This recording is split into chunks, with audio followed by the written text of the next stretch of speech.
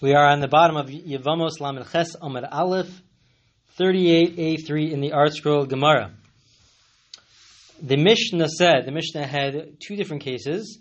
The Mishnah said at first that in a situation where there's a Shomeres Yavam, a sister-in-law who is waiting to do Yibam or Chalitza, so then the law is that everybody agrees that if there is Nichsei Melug, which is essentially property which she receives, let's say through Yerusha, through inheritance from her father, if she receives property, so then if she were to be married, she's not married right now, but if she were to be married, so then it's considered Nichsei Melug, and she owns the actual property, but her husband is allowed to use it. The husband is not allowed to sell it, but the husband would be allowed to use that property or that item. However, the Mishnah said that in this case where it's a Shomeres Yavam, where she's waiting to do Yibam, so then she is allowed to use it completely. She uses it, she's allowed to sell it. It doesn't belong at all to the Yavam, to the brother-in-law. And that's with regards to the Nichsei Melug. However, in the next case of the Mishnah, says, what happens if she passed away? If she passed away and we have Nichsei Melug, again, let's say it's a case of where there's Nichsei Melug, where in a regular case of a marriage, the husband would be allowed to use it, and she owns it, and so she has that, let's say, from her first marriage. So then who gets that property or that item from the first marriage? So that is a dispute. We do not say that it belongs to the wife, to the sister-in-law, and therefore when she passes away it belongs to her family, let's say her father. We do not say that. Rather, there's a dispute. Beis Shammai says that we split it. For some reason we split it between her father, her family, and the Yavam, and the brother-in-law. They split it. That's the opinion of Beis Shammai. But Beis Hillel is of the opinion that with regards to the Nichsei Melug, it does go to her family. But Beis Shammai is of the opinion that we split it. And so the Gemara is going to ask, and this will be really the main part, the main question of the Gemara for the rest of this daf, for the rest of this page. The Gemara will ask, what's the difference between the first case and the second case? It says, I don't understand. What's the difference whether or not she's alive? In the first case, we say that it's completely hers. She's allowed to sell it. She's the only one that can use it. It's completely hers. With regards to the Nichsei Melug, that which she receives from her father's estate as inheritance. But in the second case, we say that with regards to the Nichsei Melug, according to Beis Shammai, at least according to the house of Shammai, that they would have to split it. If she were to pass away, so then the Yavam, the brother-in-law, gets half, and her family gets half. Why would we differentiate between the first case and the second case? So the Gemara will present a few answers. Hopefully we'll see two answers in this recording. One answer, there'll be a question on that answer, and then we'll see a second answer. So the Gemara asks, Ma'ishna Reisha Delo Pligi, Ma'ishna Seva de Pligi. What's the difference between the first case, where we say everybody's in agreement that it's completely hers, as opposed to the second case, Beis Hillel says it's hers, and so therefore once she passes away, it goes to her family. But Beis Shammai is of the opinion that we split it. That it's split between the Yavam and her family. So the first answer is Amar Ula. Ula says this first answer, very interesting answer. He says, Reisha denaflik shi arusa, v'seifa denaflik shi nusua. It depends. He says that it depends with regards to what the relationship was in the first marriage.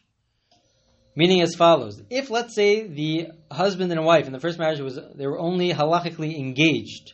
So when the husband passes away, and now she is supposed to do Yibam or Chalitza with her husband's brother, and so their relationship it would be comparable to an engagement, meaning it would be what the Gemara refers to as a Safek Arusa. It's a questionable type of relationship where are they really engaged, are they not engaged, or at least maybe it's some form of an engagement, but it's not viewed as a complete engagement, something like that, but it's not.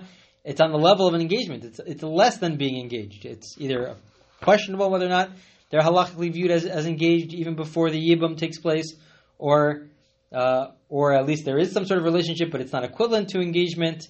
But at least it's based off of the relationship of the first marriage, and that was just an engagement. However, if they were actually married, fully married from a halachic perspective in that first marriage. So then now that her husband passes away, so now the relationship that she has with her brother-in-law before doing Yibum or Chalitza is that either it's a suffix nisua, it's a question whether it's viewed as halachically married, or perhaps what that means is that it's a relationship, but it's not the exact same relationship as a marriage, but at least it's within the context of a halachic marriage, not within a halachic context of an engagement. And so depending on whether the first relationship was a marriage or an engagement would impact the ruling about the nichsei malug, about what happens with the nichsei malug, with the property that she really owns, but her original husband had rights to. And so the Gemara explains as follows: V'kasaver ula, zigas harusa osa safek harusa. If the first relationship was just a halachic engagement, so now that the husband passed away, so now it's a safek harusa. Her relationship with her yavam is a lower level, or it's a safek, it's a questionable form of an engagement. And zikas nesua osa safek nesua. And if the first relationship was a marriage, so now that there's zika, now that they have, she has some sort of relationship with her brother-in-law, now that her husband passed away, so it's a safek nesua. It's a questionable whether or not that relationship is viewed as marriage before the yibum takes place, or it's a relationship but not equivalent to a marriage. And so the Gemara will explain as follows. How does that impact our law? The Gemara explains as follows.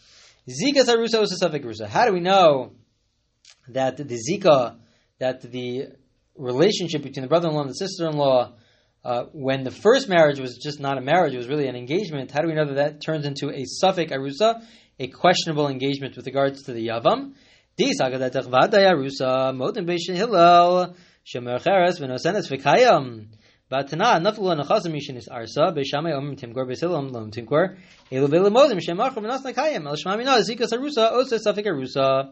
law is as follows. Let's say, with regards to the nichsei malug and the nichsei tzom barza, with regards to all the property that she brings into the marriage, and the fact that the husband has the right either to use it completely and to sell it, or just right to use it but not to sell it, all those laws, they only begin after the halachic marriage. When they are engaged, he really does not have any rights to the property.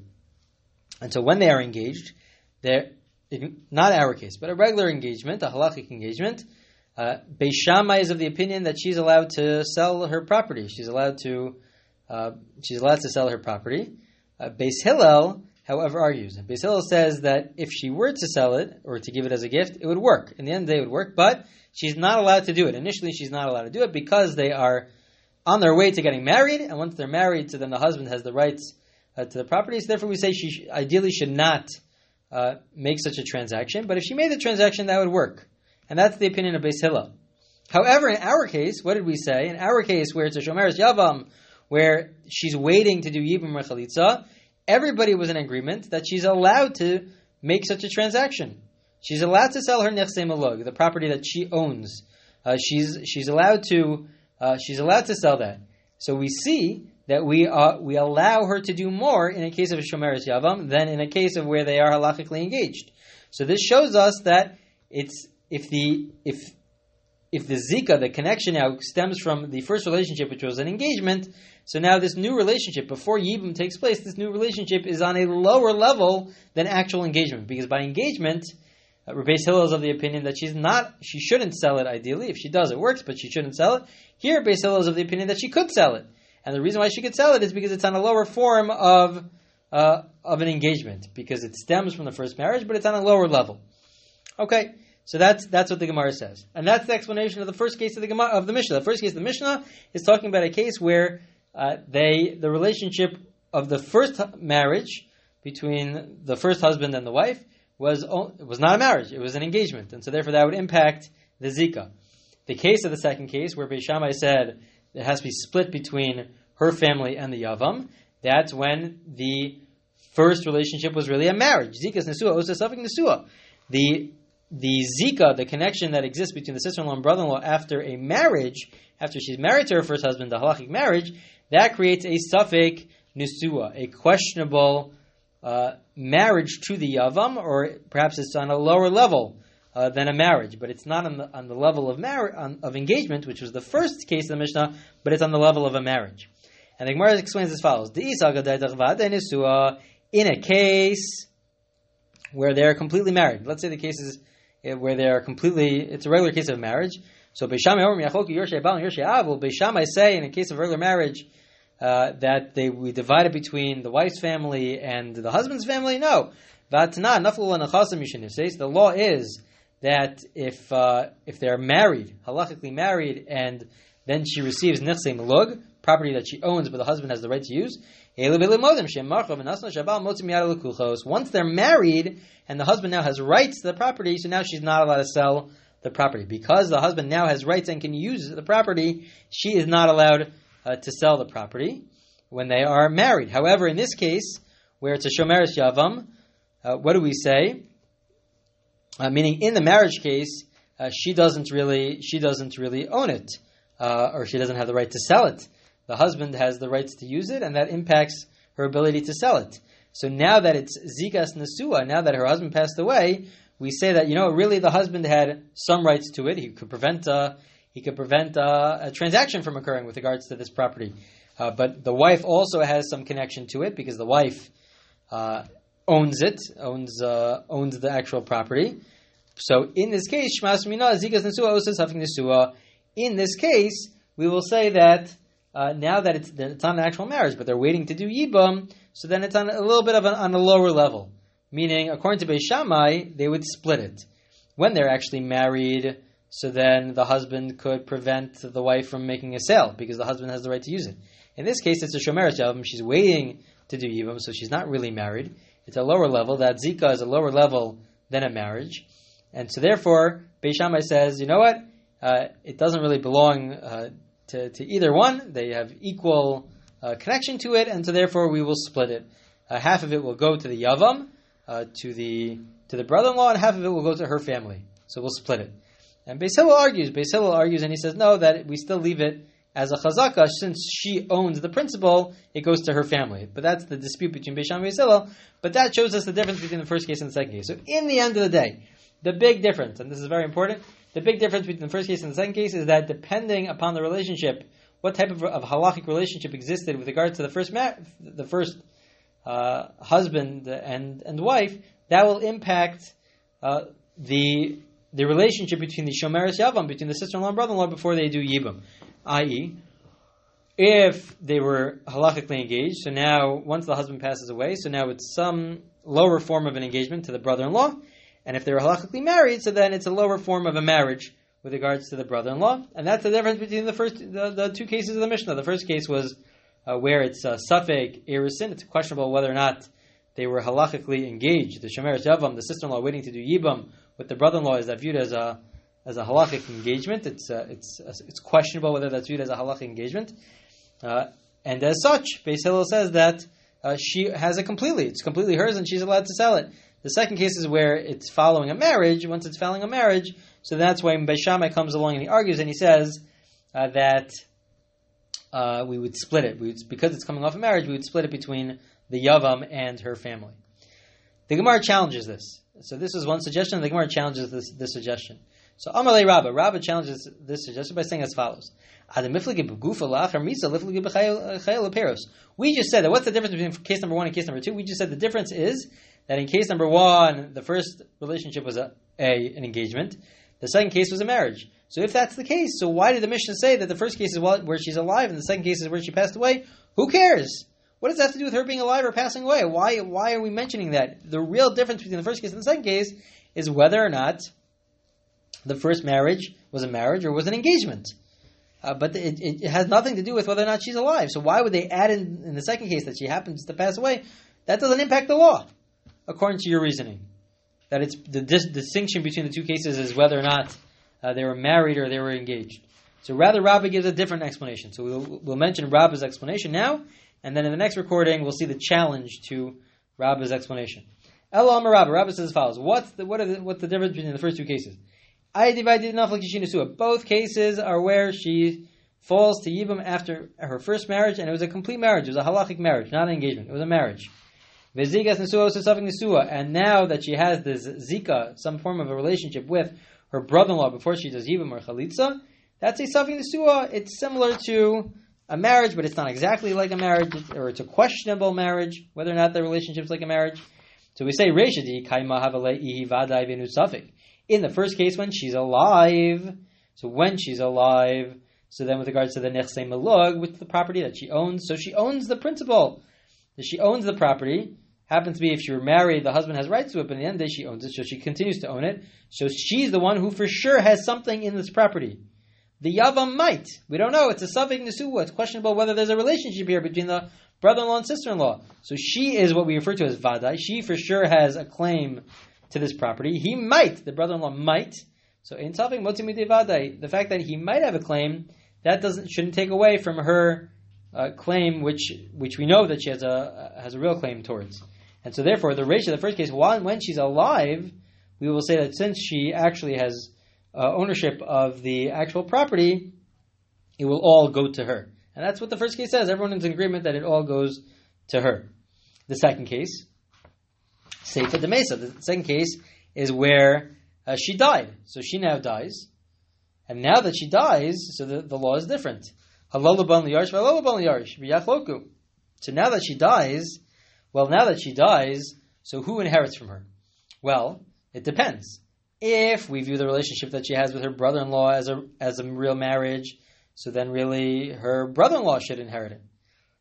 But if it's not viewed as a real marriage, so then her family should inherit it after she passes away.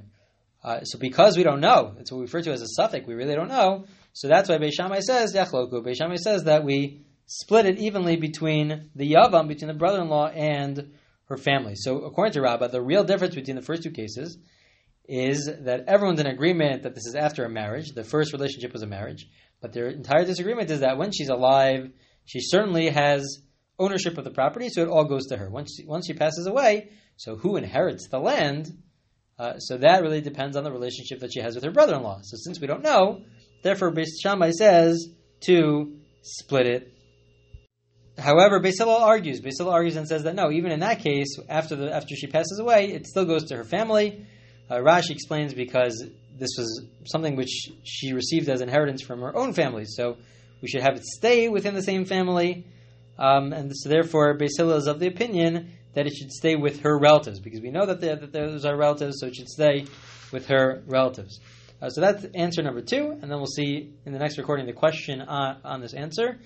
But in the end of the day, it was an important first position to say that there's a difference in the relationship between the brother-in-law and sister-in-law if the first marriage was the relationship was a marriage, or it would be different if the relationship was an engagement. So that itself is an important distinction. Okay, we'll conclude here and continue in the next recording.